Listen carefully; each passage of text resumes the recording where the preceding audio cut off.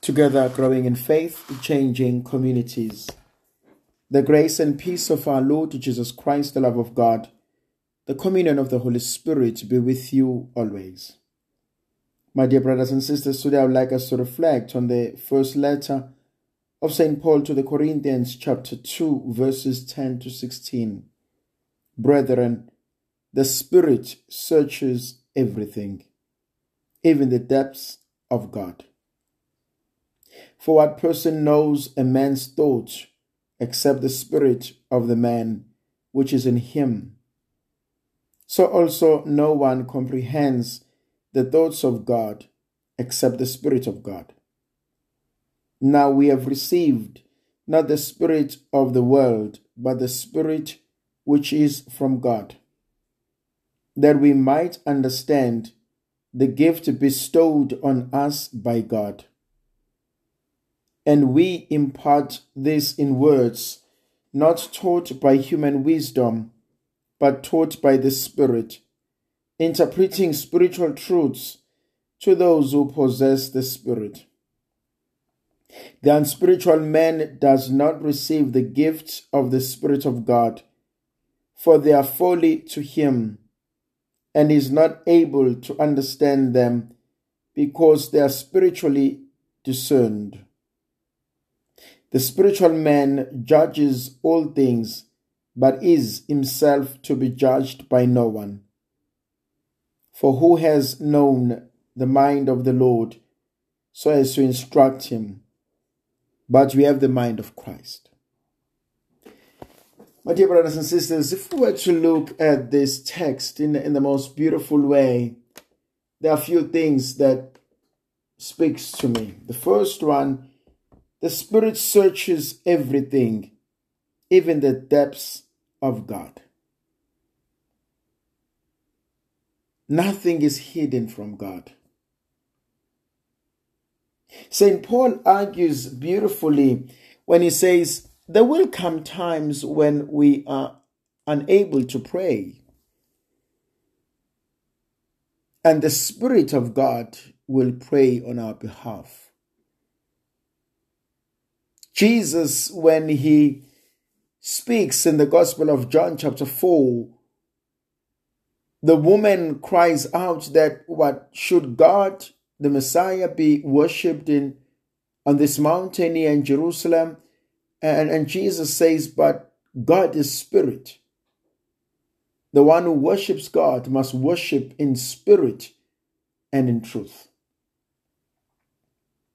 And so the question that I want to pose to myself and invite you to do the same is, am I led by the Spirit?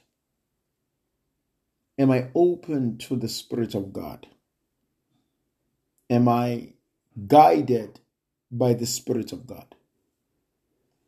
Do I allow God to permeate, as it were, my life, to penetrate right through my inner thoughts, to purify them, to cleanse them, and to lead me to the truth, to lead me to the depth of who I am, to allow me to see what exactly am I called to become. That is what St. Paul talks about.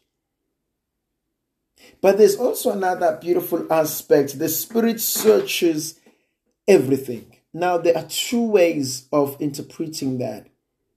It searches as in it looks for mistakes, it wants to verify. It searches everything. But the other one is it longs, it desires, it wants. St. Augustine says, our hearts are restless, and they shall never rest until they rest in God. So there's something within each one of us as human beings that we often yearn for something greater than ourselves. We yearn for something that has more meaning. whether we call it God, or we call it love, a sense of belonging, or companionship, but there's this great longing that we long for something.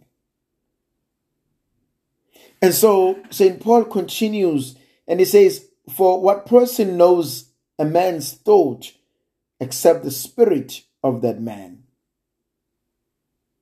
So also no one comprehends the thoughts of God except the Spirit of God. And Jesus is so adamant about that in the gospel. You do not know the Father. I know the Father, for I and the Father are one.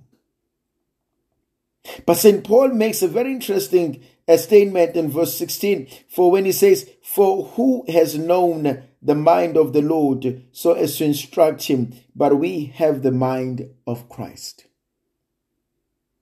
Now, St. Paul wants to continue to argue this line of thought that we are in God and God is in us. That because we have been privileged, we now know the mind of God.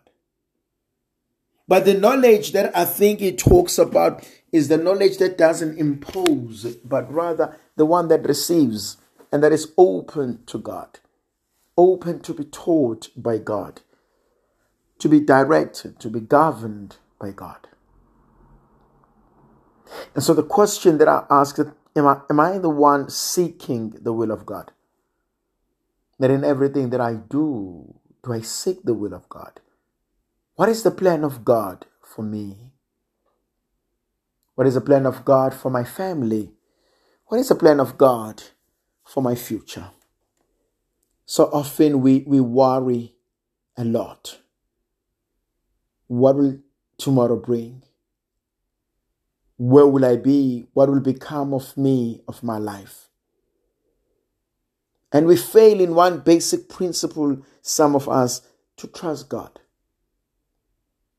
I do not trust God because everything is going well. I do not trust God because I have all the answers. I trust God because without Him, I am nothing. St. Paul says that, to whom shall we go? You, O Lord, have the words of eternal life.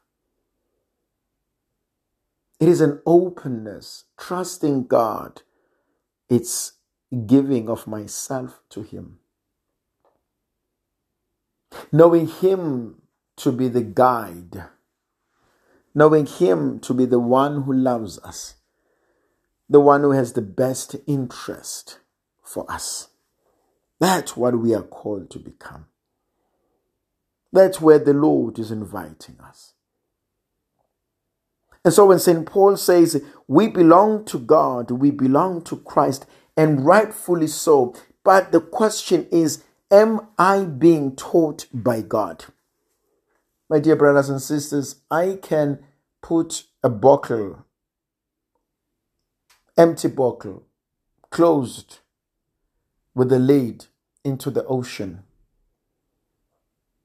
And after a day or two, I can take it out and it will still be empty.